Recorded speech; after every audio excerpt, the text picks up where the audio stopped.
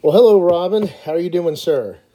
Good. Nice to be here. Nice to see you. Nice to see you too, sir. Appreciate that. Thank you for coming out and hanging out with us on Word Horde and also our sister website, The Fullness of Meaning Christian Ministries. So we're going to post this hopefully on both of them if everything goes right with the audio technical side of it. And but I just want to say thank you once again for coming out, and wanted to preface the listening audience is kind of to what we're going to be discussing. We don't know. How about that? I think you tell me as well. So that's that. There you go. So go forward. No, I'm just joking. Well, we had talked about, Robin and I have talked about, this format, that format. We could ask these questions A, B, and C, and we had such a good conversation the last time. And it went on for over an hour. I guess like an hour and 39 minutes or 40 minutes, something like that. It was up there, I'm a arithmetist, so I know I can catch these things. You don't even need a watch, right? Nope, that's what they say. No, I'm just joking. But we went on for some time at length and just simply enjoyed talking. We talked about music. One of our heroes, Phil Keaggy, who I actually play for, I've been playing with for almost 30 years, and coincidentally was also one of the first people to introduce me to the idea of universal reconciliation. And another scholar that was one of his friends, guitar player friends that I played with as well, was Gene Fort. You might not know him, but excellent scholar, and we would teach music, and then we'd get out in the hallway just as soon as we finished our lessons, and we would argue in the Greek, and I'm going, no, couldn't be that, because I was a Calvinist at the time, and no, it couldn't be, that's not the Greek, and so the Greek won, and you didn't, and all that stuff, and it really came down to kind of what, you had presented, well, the video that I saw, on the general thrust of meaning, and I love that choice word that you used when you read the Bible from a comprehensive collective whole. You see the thrust of it, and it's just and I'm looking at one of the books that you wrote called the Biblical Cosmos. I love and I'm not going to tell you where you were coming from or why you wrote it, but I can say from just reading part of it that, we got to be very careful as how God spoke, I mean, in some cases, I could say he was talking to his wife, his bride, and these are marital calibrated terminologies from God to his wife, sometimes in anger for her cheating on him, if you will, just like we do. So we have associative, pathos with this God, and this is the Logos. This is Christ talking pre-incarnately to his bride, Israel, and to us. But I'm talking a lot. Sorry about that, people. Well, I mean, that reminds me of a very important thread in the Christian tradition, which Calvin refers to as divine accommodation. And it's not Calvin's idea. I mean, it goes back to the fathers, that when God communicates with humans, he has to accommodate to human language and human ways of thinking in order to communicate. And that requires of us a certain caution in how we interpret some of it. One of the dangers, one of the issues with fundamentalism is it tends to read everything as if it's either literal or it's false. Right. Which is going to land you in all sorts of trouble. Whereas the church has always insisted that God accommodated to human ways of thinking. Otherwise, we wouldn't be able to understand anything about God. Right. God is transcendent and beyond our comprehension. Right. Absolutely. And I think about that we are coming to be ontologically into the image of Christ. So what other tools and particulars do we have it to go by but the languages that we speak? And just the evolution, if you will, to the image of Christ, as we see in Romans 8:28 through 31, we are soon morphed to his image. So we have obviously been using this type or kind of language, this marital language, for some time now, and these calibrated terminologies that we use for law, life, family, happiness, joy, hunger. I mean, these are terms that are just and they become vehicles for the Word of God to speak to us, and so there is real communication from God in human language and conceptual systems. We just need to be alert to the fact that God is accommodating so that we can understand. That's such a good term, accommodation. And it's interesting. I'm not slamming on other orthodoxies, of course, because God had me in those other orthodoxies and coming to be, like I said. So it's not a bad thing. It was his plan. That's what I believe.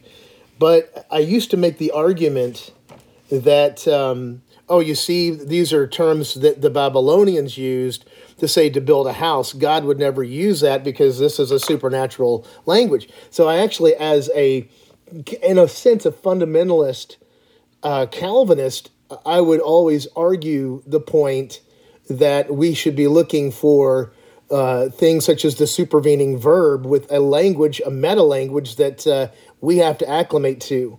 And I love this accommodation language that God does reach down to and to condescend. And I don't mean it in the arrogant sense, but to come down to to our level. That shows mercy and grace and love. That's right. I mean, I think it was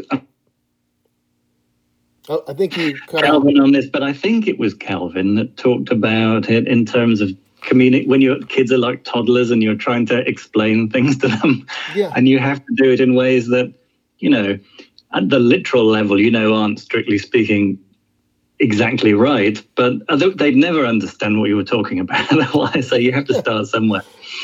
And with God, of course, how much more so is that the case? You just think about the doctrine of creation. And we talk about creating things, but when we create things, we take something that's there and we take tools and we shape it.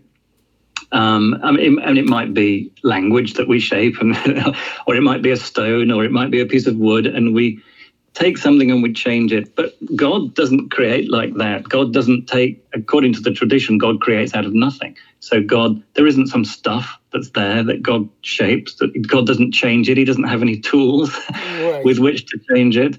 So nothing changes when God creates. So this is not like the kind of creation that we do. It is unique, but language of creation gives us some hook. We need something to go on, and it gives us some hook to have some sense of what we're talking about with God. But as soon as we've got it, we then have to say, but what would it mean for God to create, given who God is? And it would be something very different. And in the same way, when we talk about God doing things, God, thank you, Lord, for providing this food that we're eating here today. And an atheist could go, well, what did God do? God didn't. It was the rain and it was the crops and there's the genetic biological stuff going on, and there's farmers doing stuff and there's people transporting it and somebody else cooked it. But which bit did God do? And they're thinking about divine causation, the way God makes things happen, as if it was the same way that we might make something happen, or some created cause, and it's not. And so we get tangled up. Talking about God is difficult, and it's always good to remember that. Oh, so good. And you and I had hit on the verbal houses of Hebrew grammar, that God's name is actually in the Puel and the Hothpiel and Pual. So we have these causative verbs that though that I could say I'm handing you the pencil, in reality the verb says the verb is preceding me, causing me to hand you the pencil. So God is still to be praised within the action, but I am the Greek, the doxa. I'm the one who participates in the event. Yes, that's right. Yeah, and in Genesis 1, you see the same thing. You see God, everything that's happening is God doing it, but God commands certain created things to be fruitful or to do things. But then when they are, it says, and God did it. Right. And then over and over again in the Hebrew Bible, you see certain things are the result of actions, people, agents who choose to do things. And but then sometimes it'll talk about the same things as God doing them, or it will talk about natural events as natural events caused by created causes. But other times it'll talk about those same things without seeing any conflict as God bringing them about. And so, you know, the way we think about causation is like a zero-sum game. You know, if God did it, then there's, you know, creatures didn't do it. It wasn't, you know, there's no scientific explanation for it because God did it. And if science can explain it, then God didn't do it. And this is the way we sort of set it up. But this is not the way the Christian tradition thought about how God causes things. You know, it would be a bit, I mean, Thomas Aquinas would have been scratching his head at, you know, this idea that, well, if science can explain it, it wasn't God. It wouldn't make any sense to him because God is the primary cause of all things. Right. God is the one who enables created agents to have any causative powers at all at each moment. You know, right. The only way I can make any choices is God is enabling me to be and to be an agent with causative powers that can do things. God's enabling that. And you know, but the way that God's functioning as the cause is at a different level. I mean, a different metaphysical or ontological level, if you want to use that kind of language. And we get in a real muddle if we don't get that. And we talk about God as if God's another item in the world, like pumpkins and CD cases, you know. I mean, God isn't another thing in the world. God's the creator of the world. The prima causa. You know, and I'm looking at, I'm writing things down as you speak, and I'm thinking of, you know, that kind or the Genea or the phusis that C.S. Lewis talked about in his book, A Study of Words. And he refers to those things, those kinds, that nature, and he divides them up, but he says they can work together. And, you know, I like the idea of the kind of tree, of that kind of herb, and that how it yields, what it yields, and and you know, and it is the prima causa. God is the prima causa. He is the verb that be, the eya, you know, if you will, the Hebrew eya, the verb. We actually find the same word up in Armenia. The petroglyphs give that away. It's roughly 35,000 BC, if you want to get that far. But looking at the verb that causes to be.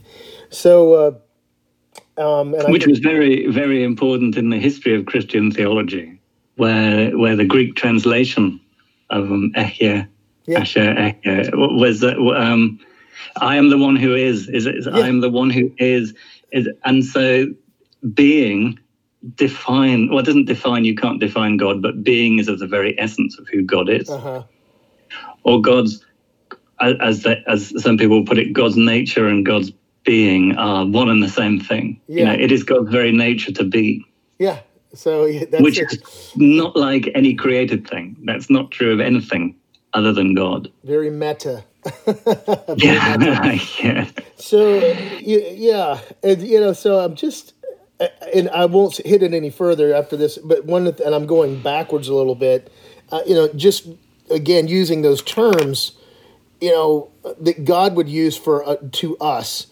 It's like talking to a child who, you know, who's wanting to argue with you, and you're in your fury, and you want to tell them, you know, how it is, right? How it is, but you have to talk to them on kid level, and that's the pain, that's the agony, the pathos again that God is doing. He's in terms of the logos, that is, he reached down and spoke as a child to us, and that to me is a greater dying to self than just being God supreme, you know, and tossing out your verbosity at us. You know? So I do like that little that topic, and but one more thing, as you talk, I try to take note. I'm reminded again of the Genesis account. There were two different words in Hebrew that the English did account for creation. The bara, out of nothingness, or to make fat out of nothingness. And then again, Yetzirak, after Genesis chapter 1, verse 1, we have the reforming or the shaping. And I don't know if you could make any note for that for me or say anything. Well, yeah, I mean, and this is the way I read it too, but that's not the mainstream way that Old Testament scholars would read it. Yeah. So they would, because it doesn't say in the beginning. Right. It says Bereshit, in beginning. And a lot of Old Testament scholars would translate it something like when God began creating the heavens and the earth, it was formless. And so they would deny that there's an idea of creation out of nothing here.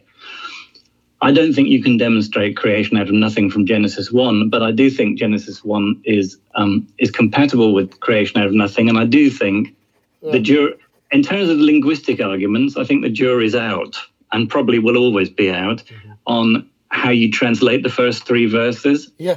Whether it's in the beginning, God created, did it, and then that's the first step when God creates everything, and then the second step, it was all chaotic and watery, and or whether the idea is in Genesis 1 that God creates the whole chapter is about his creating, which is the shaping. I think those issues can't be resolved on purely linguistic grounds because there's arguments both ways. And so you need to step wider and look at the general thrust of Scripture to help decide how you're going to read that text. So I think creation out of nothing is a good way of making sense of key things that Scripture does say. Mm-hmm. But it doesn't, strictly speaking, teach creation out of nothing. You can't find a verse that says it. Do you know what I mean? Yeah. I mean, there are verses that might hint at it, and I mean, where it comes from is reflecting on biblical teachings that God creates and is not limited by things, and so creation out of nothing is a way of saying God isn't limited by some pre-existent stuff that restricts the kinds of things that God can do with it. Right. And nor is creation something that God had to do, like it was some emanation from God. It was something that God chose to do, and it could have been otherwise. Right. So creation doesn't have to exist. It's not necessary, and it's not necessary for God to be God. Yeah. To create the world. But what that means is that creation then becomes something that God does not for God's own sake, because God doesn't need it. I mean, God isn't more God by doing it. Creation is purely gratuitous. I mean, it's purely a gift for the benefit of creation itself. Right. That's nice. That's nice. So I think, anyway. Well, no, I think that's really well. Obviously, I think that's well said. But and if you even the word Bereshith, if you look at the pictographic nature, you see that from this beginning we go forth. One could almost say from this region or this area, let us go forth as sentient humankind to understand the narration, the tale, the story, the educare, the education. Let's pull you out of darkness this way.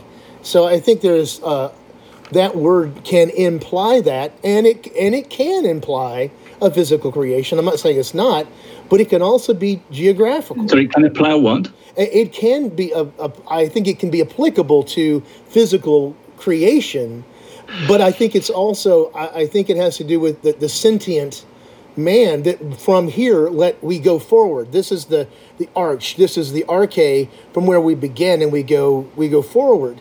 And I also believe it could be geographical too. And I have a whole thesis on this where that very well that we'll have a palindrome of sorts where we begin at the Siberian Plains or the Rosh Plains, if you will, and we go forward. And we come back and in there at Gog and Magog, possibly, in the eschatological sense of war at Armageddon. Okay, I'd never thought about that. I've been thinking more about it to know what I even think. Well, it's no. So I think it can be hitting on more than one thing, and I think that's that's the richness of this, again, this meta language, that it can talk to the babies. It can talk to the archaeologists. It can talk to the linguists. It can talk to the historians. It can talk to the theologians all at once. I mean, this is such a rich thing, you know. And so that's what I'm getting out of it, you know, with all this. But I'm going to make sure that I'm still recording here. Well, okay. So talk to me, and thank you for that. I'm enlightened every time I talk to you, Robin. Talk to me a little bit, if you would, about what you said on one of your YouTube. It was a lecture you did. It was put on YouTube about the thrust that took you over, that general consensus thrust that allowed for you to be a free thinker. Because I've been saying the same thing. I'm now free. I'm not going to be condemned to hell if I have one idea that could be wrong. If I'm wrong, so be it. I mean, how many people have been wrong in the first through the 21st century? They were great theologians, you know? Well, I think everybody, right? I mean, we've all been wrong and are inevitably still wrong about a whole bunch of stuff. So if we're condemned to hell for being wrong, we're stuffed, aren't we? I mean, all of us. And anyone who's ever changed their mind about anything in theology would have to recognize that they were wrong, or they think they were wrong, and now and unless they think they're never going to change their mind about anything again, they've got to concede that they're probably wrong about a bunch of stuff now. Right on. So being wrong is okay, you know. I mean, pursuing truth is what we do, is what we try and do, and there's always the risk of going wrong there. But if you don't look, you're never going to find it. So you're definitely going to go wrong. Yeah. And I like how you said it too, because it's not arrogating the thinker, but it's saying, when you said my theology, you know, obviously we know that there's only one ology of God, one pure classification, one ology, one logos, one class of fire, that's God. But I liked how you said my theology, because that opens you up for being checkmated. It opens you up to be corrected. And in your theology, you're allowed to think and to be free. And it hit me so hard when you said that. I mean, honestly, when I saw your video, I called my wife down and I said, look, I'll never force you to do anything in life except watch Robin Perry. You got to watch this. It's an hour. I'm not even sure which one it was, but okay, that's very kind. It was like an hour and 40 minutes. It took about an hour and 40 minutes. Right. Everything's an hour. Yeah. Well, and you know, I mean, what you say about, I mean, this ties in with the creation thing, because of course there is the Logos, the divine Logos, and the divine Logos is the one through whom God creates and shapes and structures the whole cosmos. And so that's a key theme in the New Testament, that all things are made through him, through Christ.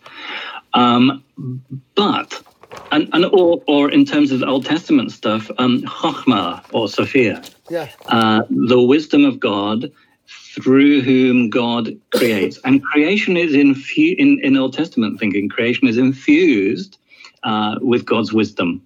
And what we do is wisdom calls out to people to seek her, and we are to pursue wisdom and to seek it. And wisdom sometimes hides, but really is willing to yield itself up for those who seek rightly and who pay attention, listen to wisdom, which is revealed in the cosmos and in the structure. You know, Isaiah 28, I think it is, talks about how farmers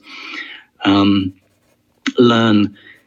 I can't remember quite what they talk about, but God teaches the farmers how best to deal with the soil and how to grow crops and all this. And this is wisdom they've learned from God, because just by being farmers and paying attention to the cosmos and learning to live in tune with the cosmos, and so in Christian thought, which was really riffing off Stoic ideas, but resonating deeply with biblical ones, is this idea that the structures of the cosmos are shaped by logos or by reason, but human minds are created to be attuned to that and to detect it. So it's not a coincidence that our reason connects and sees patterns in the world like physicists do, or all of us do, or farmers do, or anybody does. I mean, this is the way that we've been created, so that there is a connection in creation between our reason and the structures of the cosmos, which are really there and mediating the divine logos, the divine reason or word, or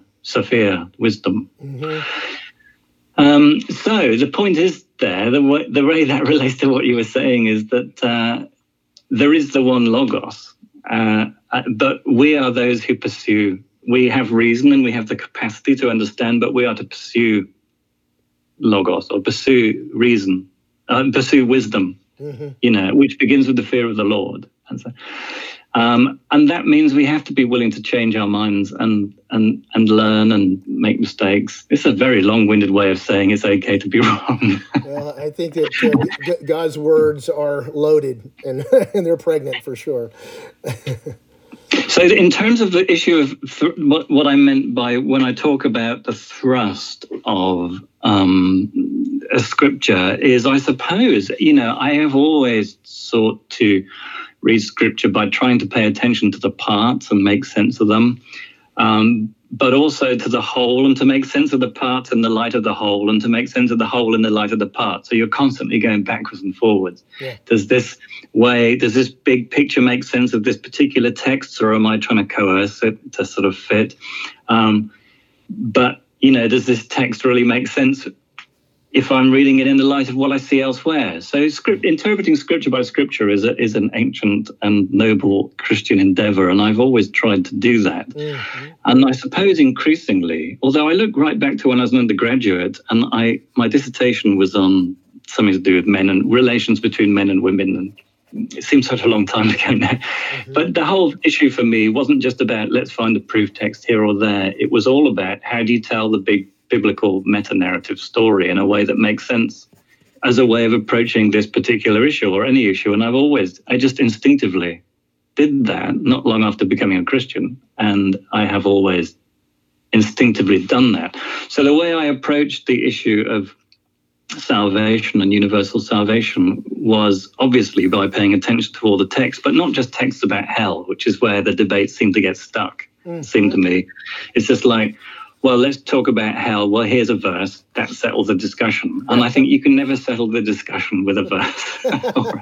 Right. You always have to look at the whole thing. And it's not just verses about hell, because every hellology implies a theology, right? So everything you say, every doctrine of hell is saying something about God as well. I mean, what does God have to be like for that doctrine of hell to be true? So you need to be looking constantly at the big picture. What does Scripture say about God? What is God like? How does God act? What's the thrust of the story from creation to new creation? And how do we best make sense of a doctrine of hell and salvation within that bigger picture? So I increasingly felt like when I looked at all of these elements of the story, it looked like they're all aiming towards this universal redemption where God brings creation to the purpose for which he made it. And the doctrine of hell, I just couldn't get it to fit that. And I was already perceiving this problem long before I was a universalist. In fact, I gave up writing an article once on, it was meant to be, this was when Tom Wright wasn't very well known before he met. And I just wanted to sort of explain his ideas in a popular form to people, and I couldn't get them to work, and I gave up the article because I couldn't make hell fit into the theology. I'm sure Tom Wright would disagree with me, but it didn't seem to make sense, so I gave up. And came back to it years later. And anyway, so the point is, if you look at the story that runs from creation, where God creates things for a purpose and with a destiny, human beings, just take human beings, forget the rest of the cosmos for the sake of this point. Yeah. Just take human beings. Human beings are created in the image of God. They're not created as rubbish things. They're created with a purpose and a destiny. They are to image God in creation. And this is a positive and a noble thing. Being in hell forever, suffering torment, isn't the culmination of being the image of God. It's something else. If anything, it is its negation. It's saying that failed. You can't be the thing you were created to be. Yeah. And so it seemed to me that from the very beginning, you've got creation that's aiming at something, and the doctrine of sin, sin, the story of sin knocks it all off course, but redemption is all about God getting it back on course. And so the issue then is, does God succeed in getting it back on course or not? And a doctrine of hell, where hell is eternal, the eternal destiny for certain creatures, is in effect a theology in which God's purposes for creation are forever foiled. For the whole, not just those parts of creation, but for the whole creation, because God's purposes for creation had a place for those parts in the functioning cosmos at the end. And if they are excluded from that, God's purposes for the entire creation are diminished, and God's purposes for those parts of creation are utterly thwarted. And that's not the end you're expecting. Right? That's not. So all the way through, you're thinking, so what's the appropriate end for this story? So take the death and resurrection of Jesus, and he dies for, to take away the sin of the world. What, did it work or not? It boils down to that, really. And when, God is all in all, when, and the victory of God is not God. So let's take, this is the way Gregory of Nyssa read that passage. He would read 1 Corinthians 15:28, and he's following Origen here. And he says, what does it mean for God to be all in something, in a creature? Well, God is all in that creature. God is not all in a creature when that creature is in rebellion or sin. God is only all in a creature when that creature has submitted to God and is filled with God, infused with God, and has become what God meant it to be. Then God is all in that creature. And God is only all in all, that is to say, God is all in all creatures, when all creatures are in that state. Anything short of that is not God being all in all. And I think that's right. So it seemed to me that traditional theologies of hell just didn't make sense. They felt like a cuckoo in the nest, something that's mimicking the child, but it doesn't really fit. It's trying to. It's like an alien presence that seems discordant with the story. So you've got a story that's raising all sorts of expectations. That ending doesn't fit. And that's the thing. I mean, that's what I meant when I talked about the thrust. But of course, Scripture does teach judgment, and it does teach consequences for sin in terms of darkness and weeping and gnashing of teeth and so on. So I'm not for a minute suggesting that that's not part of the story that Scripture tells. What I'm saying is, if that is the end of the story, it doesn't make sense. Right. So I have tried to recover for myself teachings that you find in the early church, in which that's the penultimate fate of certain creatures. It's the way this is the way I think about it, and this is not a biblical text as such. This is me sort of stepping back and trying to figure out how stuff fits together. I mean, I wonder, and I'm inclined to the view that in the judgment and in the post-mortem life, we will be confronted with the reality of God's presence, which is like a bright light and a fire. And depending on our spiritual condition, we will experience that in different ways. If somebody who has been transformed into the image of Christ, that presence is life. For somebody who is in rebellion against God, that presence is torture. I mean, it exposes everything in you that's wrong, that you're grasping onto, that you think's essential to your identity. And the very same presence of God is felt as torment. And for other people who are in the process of being changed, it might feel more, to use you didn't take a doctrine of purgatory, but it would feel purgatorial. Mm-hmm. It would feel painful but transformative. Mm-hmm. And so I think what's changing is us changing in our relationship to God. Mm. And I think people do experience the presence of God as hell, especially when God stops shielding us, right, and so that we can delude ourselves about what's really good and bad in life. And when God unveils his presence in a more unmediated way, we are confronted with ourselves in ways that will be quite painful. Mm-hmm. But not the end of the story, because, right, you know, God doesn't give up or fail, yeah, you know. I mean, this is the thing about, sorry, I'm waffling now, but the thing about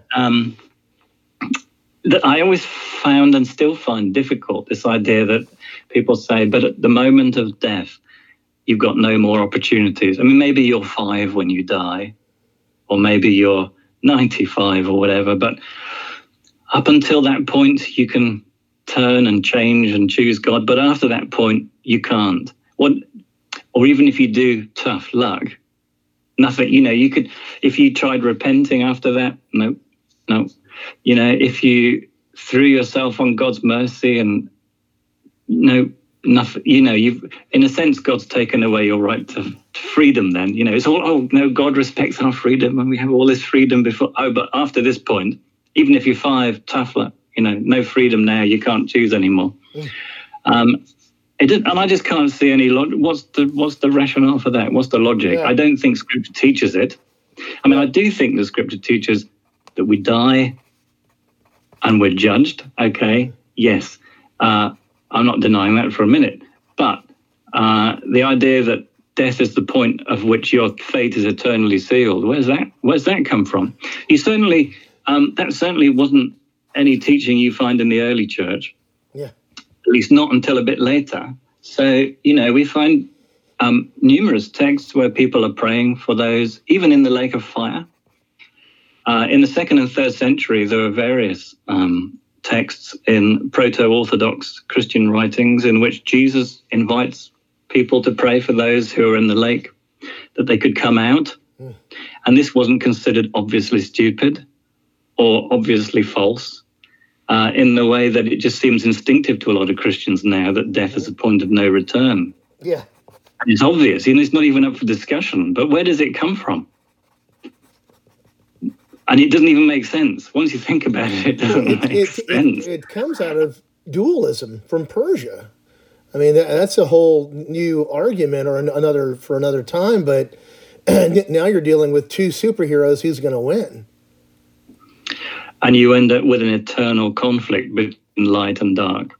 Yeah. And you end up with a doctrine of hell where evil is perpetuated for infinity or for eternity. Yeah. And you might say, well, it's not evil because God's punishing it with exact proportionate punishments to balance it out, you know. So what you have is evil defeated and justice done for eternity.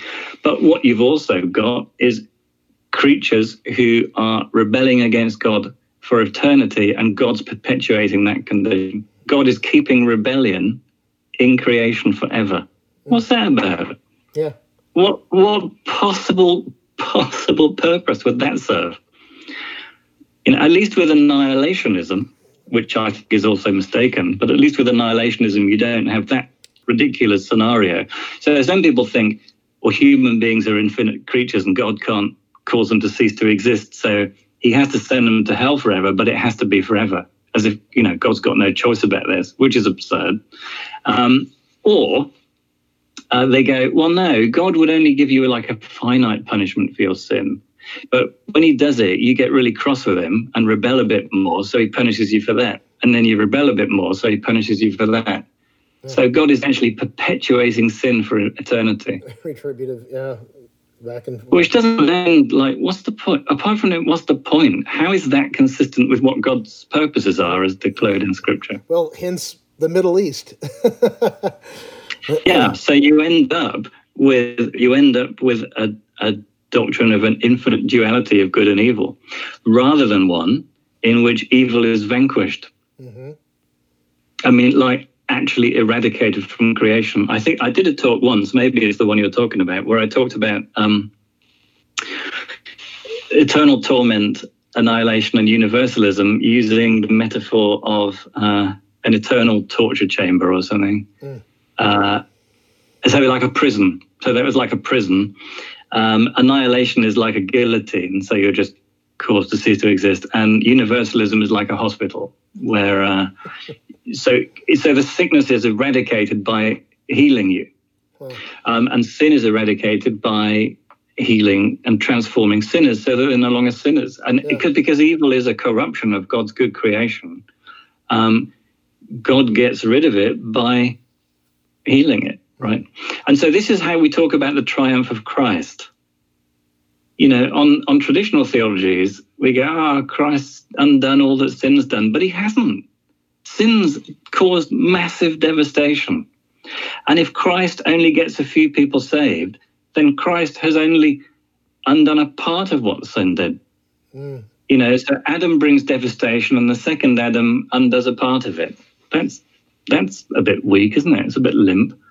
Whereas, you know, Paul has it, whatever sin does, whatever Adam's done, Christ undoes all of it. That's right. So, you know, I think a doctrine of Christ's victory and eradication of evil and the triumph of the cross and resurrection, in which it actually does bring about the goal for which it was done, is much more resonant with a biblical theology of God. That's very good. Very good. And the danger is, of course, you end up by, in our desperation to hold on to a doctrine of hell, and sometimes for very good reasons. We think it's taught in Scripture. And so, you know, we feel like we don't understand it, but we have to maintain it. I don't think it's taught in Scripture, but for someone who does, I can respect that. The danger is, though, it ends up screwing up your doctrine of God. And there's all sorts of ways it can do that. So you might go, well, God didn't actually want to save everyone anyway. You know, he wanted to save some people, but he created the others to display the glory of his justice by punishing them forever. So this is a sort of Jonathan Edwards kind of... So God created all creatures to display his glory, and some of them he created to show wrath, which is in his justice, and some of them he created to show his love. But he doesn't actually love them all. He doesn't want to save them all. So he is victorious. But you end up with a doctrine of God where God is not love, essentially. You know, there's all sorts of creatures. God could be, or you say, well, God is love. It's interesting, John Calvin doesn't mention love once. 1 John 4:8 and 16. You know, God is love. Once. Anywhere in the institution is thousands of Bible references. Isn't that crazy? It's nuts, right? because love is the essence of who God is. And of course, God doesn't need to create the world to be love because of the Trinity. Absolutely. The Father and the Son and the Holy Spirit love. And God is love, even if God doesn't create, which is what my Calvinist friends tell me. But it doesn't follow from that if God does choose to create, God could choose to just hate everything. Or, you know, God's choices are not utterly arbitrary. They are expressions of who God is in God's very being. Right. And creation is an act of love. Yes. God creates things and loves the things that God has created. If God hated them and wanted to destroy them all, then you have to think, what am I saying about God being love? It doesn't make sense. It's not. So you end up with a doctrine of God in which he's not actually good or not actually loving or something. And I think often you're rescued by being inconsistent. So you go, well, God is love and he does love everyone and he does want to save everyone and he gets his will done all the time, but he doesn't save everyone. And this doesn't make sense. But you just go, I don't understand it, but I believe it all. And then you're saved by being inconsistent there. And I don't want your theology doesn't make sense, but doesn't make sense. At least you have the benefit of not being rational. And if you're a universalist, well, you can go with that too. But that's not. Well, universalism, yeah. You see, so for me, people go, why would you want to be unorthodox, or why would you want to be heterodox? Well, precisely not that, apart from the fact that it's not heresy, and apart from the fact that lots of Orthodox people have held it, even though it's been a minority position in the history of the Church. I am a Universalist precisely so that I can be Orthodox, because it enables me to be consistently Orthodox. It enables me to say all the things that are in the Creed, Yes. And not end up contradicting myself. Hence the word orthodoxy, straight Right. doxology. So I can also worship, I can also worship, right? Because what I do, and I think I mentioned in the beginning of the book I wrote, that it affected the way I worshipped when I thought that God could save everyone but chose not to. It becomes, you think God's going to be torturing someone I love forever and ever and ever. It becomes increasingly hard to worship God. I mean, you can do it as an act of obedience, but not as an act of affection. I mean, your heart's not in it, as it were. Whereas I found being a Universalist enables me to worship with more integrity. I love that. There's so many points I've already written down. I don't even know where I'm at this point after hearing you talk. And I'll say this so I can get it out of my head, and then I'd like to hit something else. But it seems to me that though if there be any will whatsoever of humankind, it would have to be the supervening will of God to ordain you into salvation. So in that sense, all things are working together for God's glory to bring us back to Him and His fold. That makes sense. So in that sense, and I am not a Calvinist anymore, and of course I've used that before as a Calvinist, not thinking about universalism, but in that sense, God's will simply extends to all. And we were discussing, again, I love the term hellology. I'm probably going to get a T-shirt with that name on it now. But you hit the word, the wrath of God, the orge of God. Well, we have all received the wrath of God if you've ever had a speeding ticket. That's the wrath of God in Romans chapter 13. So we've experienced the wrath of God through the justice system. And handing you over to the consequences of your chosen course, as it were. Yeah. That's true. And in fact, I've often had in mind to sort of look at this more carefully. There's a very strong thread through the Old Testament in which God, especially in the Psalms, and wisdom literature, but elsewhere, where the punishment for sin is God letting you experience the consequences of your own stupidity. Yeah. I mean, I'm not saying that's the only kind of language Scripture uses, but it's a lot more dominant or a lot more prominent than people realize. Yeah. I think of the Germanic word for hell, holen. It means a dark hole, a place of darkness. And education, ado, to come out of, ducare, darkness. One is coming out of darkness into the light when one is walking close with the Logos, with the Word of God. So I think of these terms as a linguist, a philologist, where I'm going, God has ordained these languages to express Himself as God would be expressed by the rocks themselves if people did not cry out, Hosanna. I think that the languages themselves, they cry out, His name, His authority.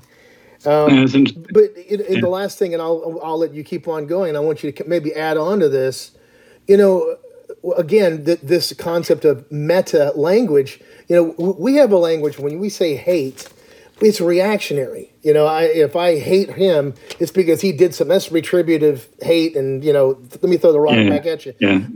But the missio in the Greek that God uses to say, Jacob have I loved, but Esau have I hated, it meant to dismiss for a time, like in a narration or a dramatic play. I'm not using you as the key actors in the play to exhibit the line that leads to the Messiah. But God did say, I will sit my throne amongst you, Edom, in the last days, and that was in the prophets. So, I mean, it's like, in the last days, God is going to establish his throne with the sons and daughters of Esau.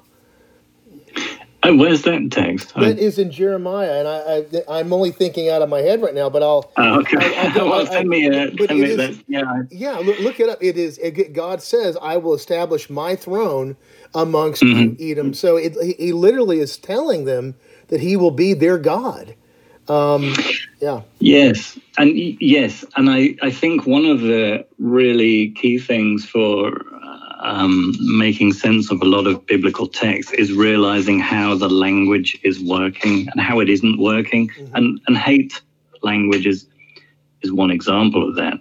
I mean, Jesus says, unless you come to me and hate your mother and father, I mean, what does he want us to do? But it fits, doesn't it, to dismiss them, put them aside, out of the classroom. And understanding idioms, it goes a long way to helping people make sense of that. But again, if you're a fundamentalist and take everything literally, you get in a real tangle.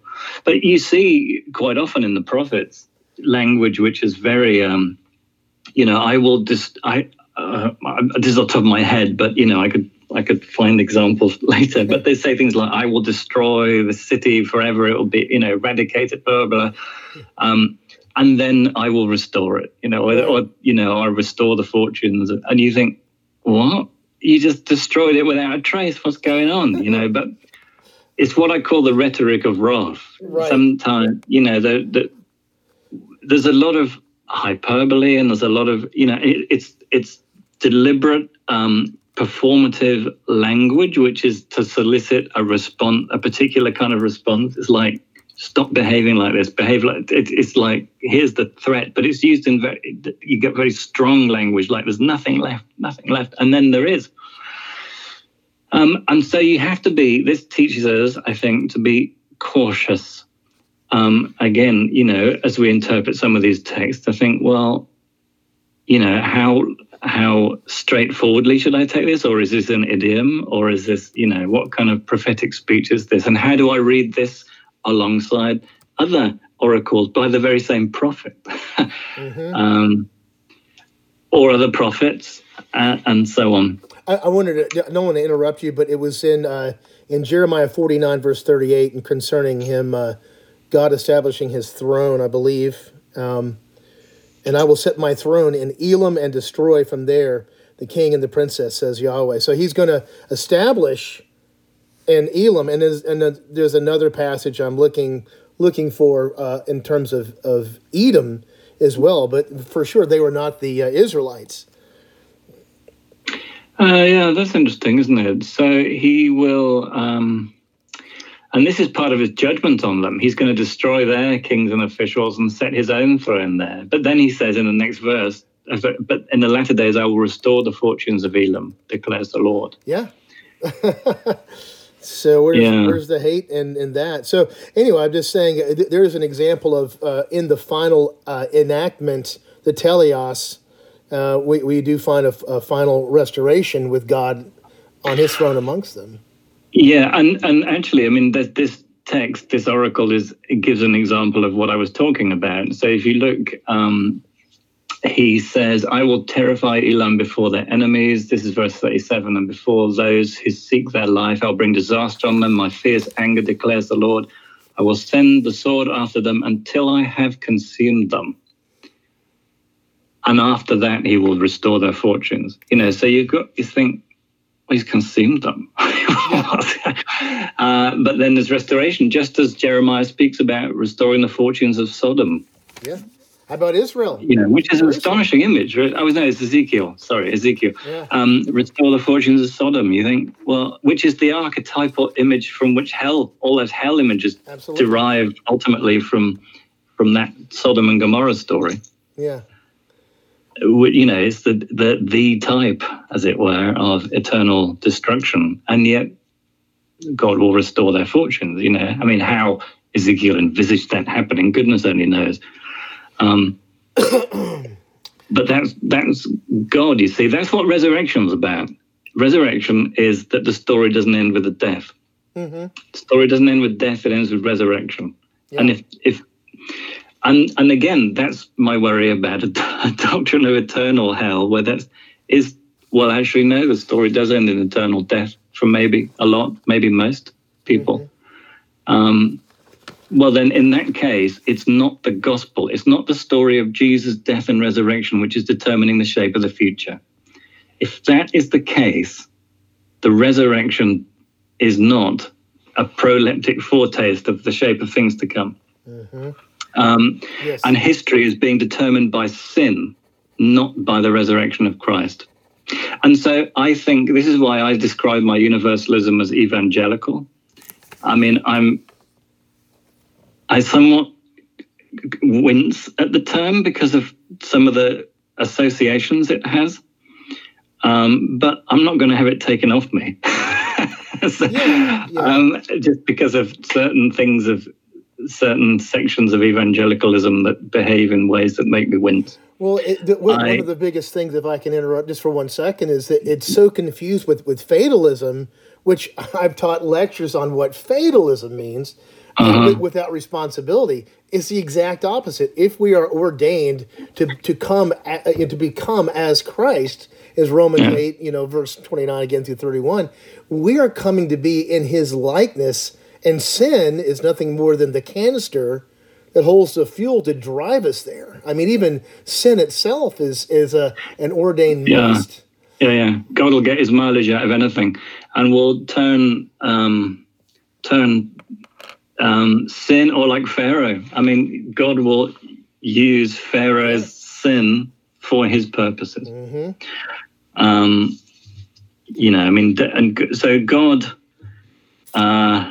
God is amazing like that. I can't remember what I said. What was I saying about? I have no idea. So a doctrine of eternal hell is saying that it's sin that determines the ultimate shape of the future for at least a significant part of creation. And I just think that's not evangelical, right? Yeah. Evangelical means that the gospel determines the shape of the future, because the evangel is the gospel, of course. I think a picture of ultimate reconciliation arises from reflection on the gospel, and that the revelation of the future of his. So it's not just me thinking, "Hey, isn't God nice?" Right? This is what people tell me quite often. Yeah, you just think God's nice, but God's not nice. He's just, as I hate that word. Oh my goodness, I'd never thought of that. Oh, God's just. Gracious, thanks for telling me. I hate the word nice anyway. It means to be stupid. I don't know if you knew that. It's the origin is no science, nescios. And even Shakespeare alluded to somebody is always pleasant and agreeable with you for, say, 25 years. There's something wrong with them. And the idea is they have a knife waiting to put in your back because they're acting. Yes. So God isn't nice. Of course, God's not nice. And that's not my point is that it's not me telling people what me using human wisdom to say, this is the future, it's going to be universal reconciliation, it's not going to be what Scripture reveals, you see. So I'm told you're not submitting to revelation, you're just using your own wisdom. The revelation that determines that where God reveals the shape of the future is the resurrection of Christ.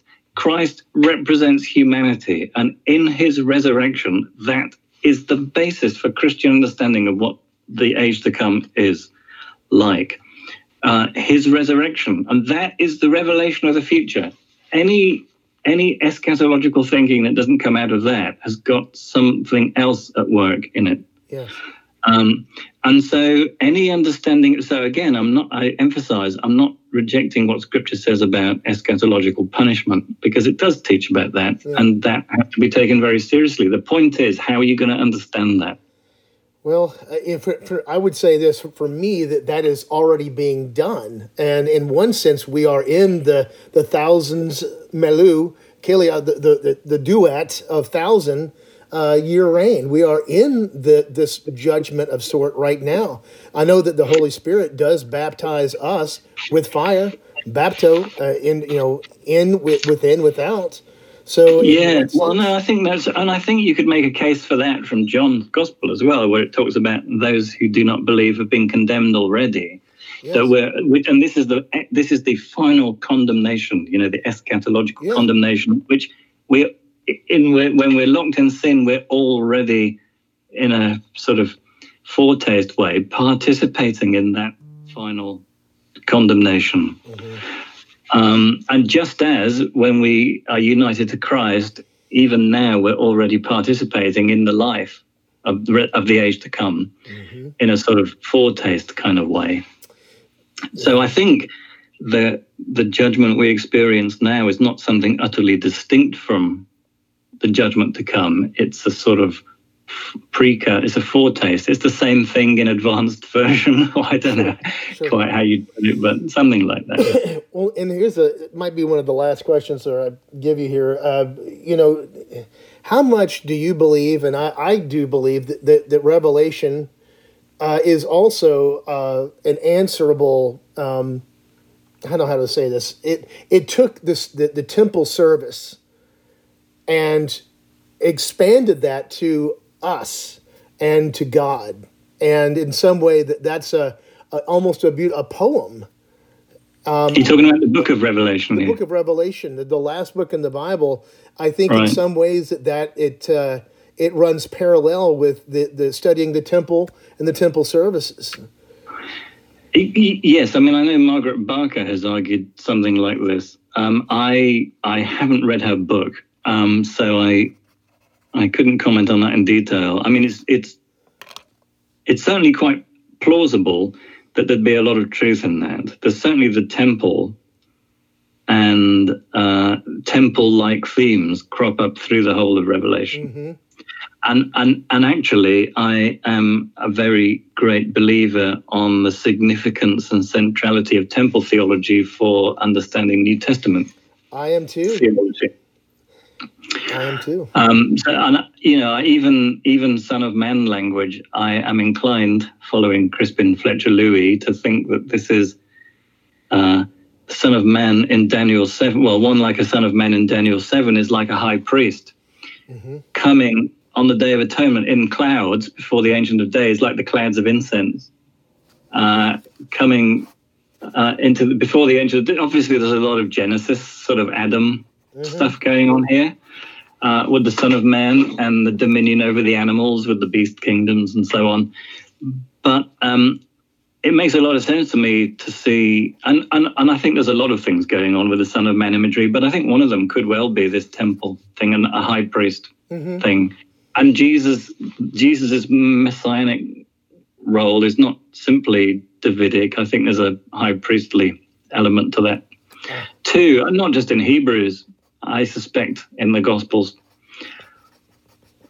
too, certainly in Hebrews, yes, a priest in the order of Melchizedek, which is not a Levitical priest, it's a Davidic priest. Yeah.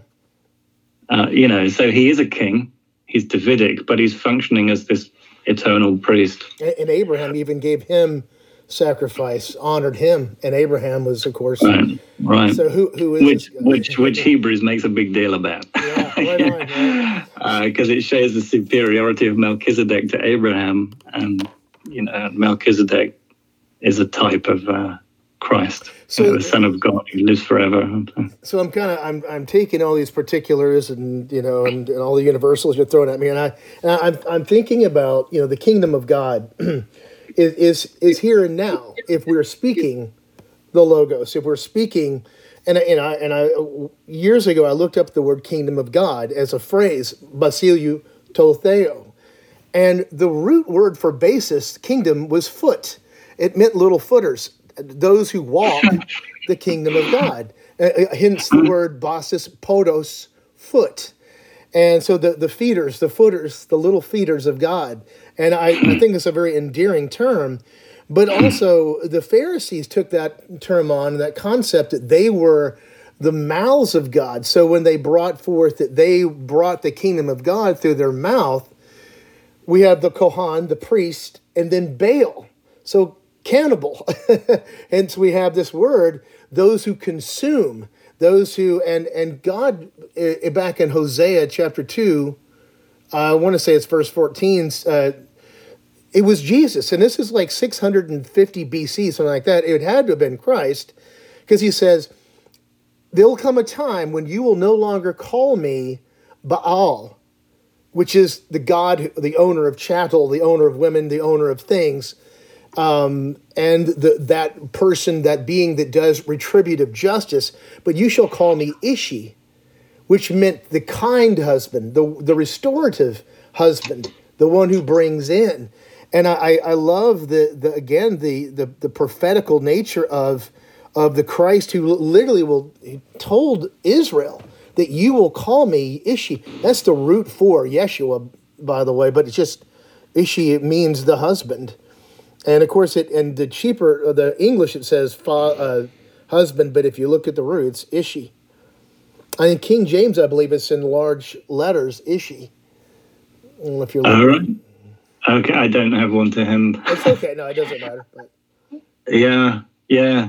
Well, and Hosea, again, is a case in point of where you've got judgment and so on, and then restoration. Yes.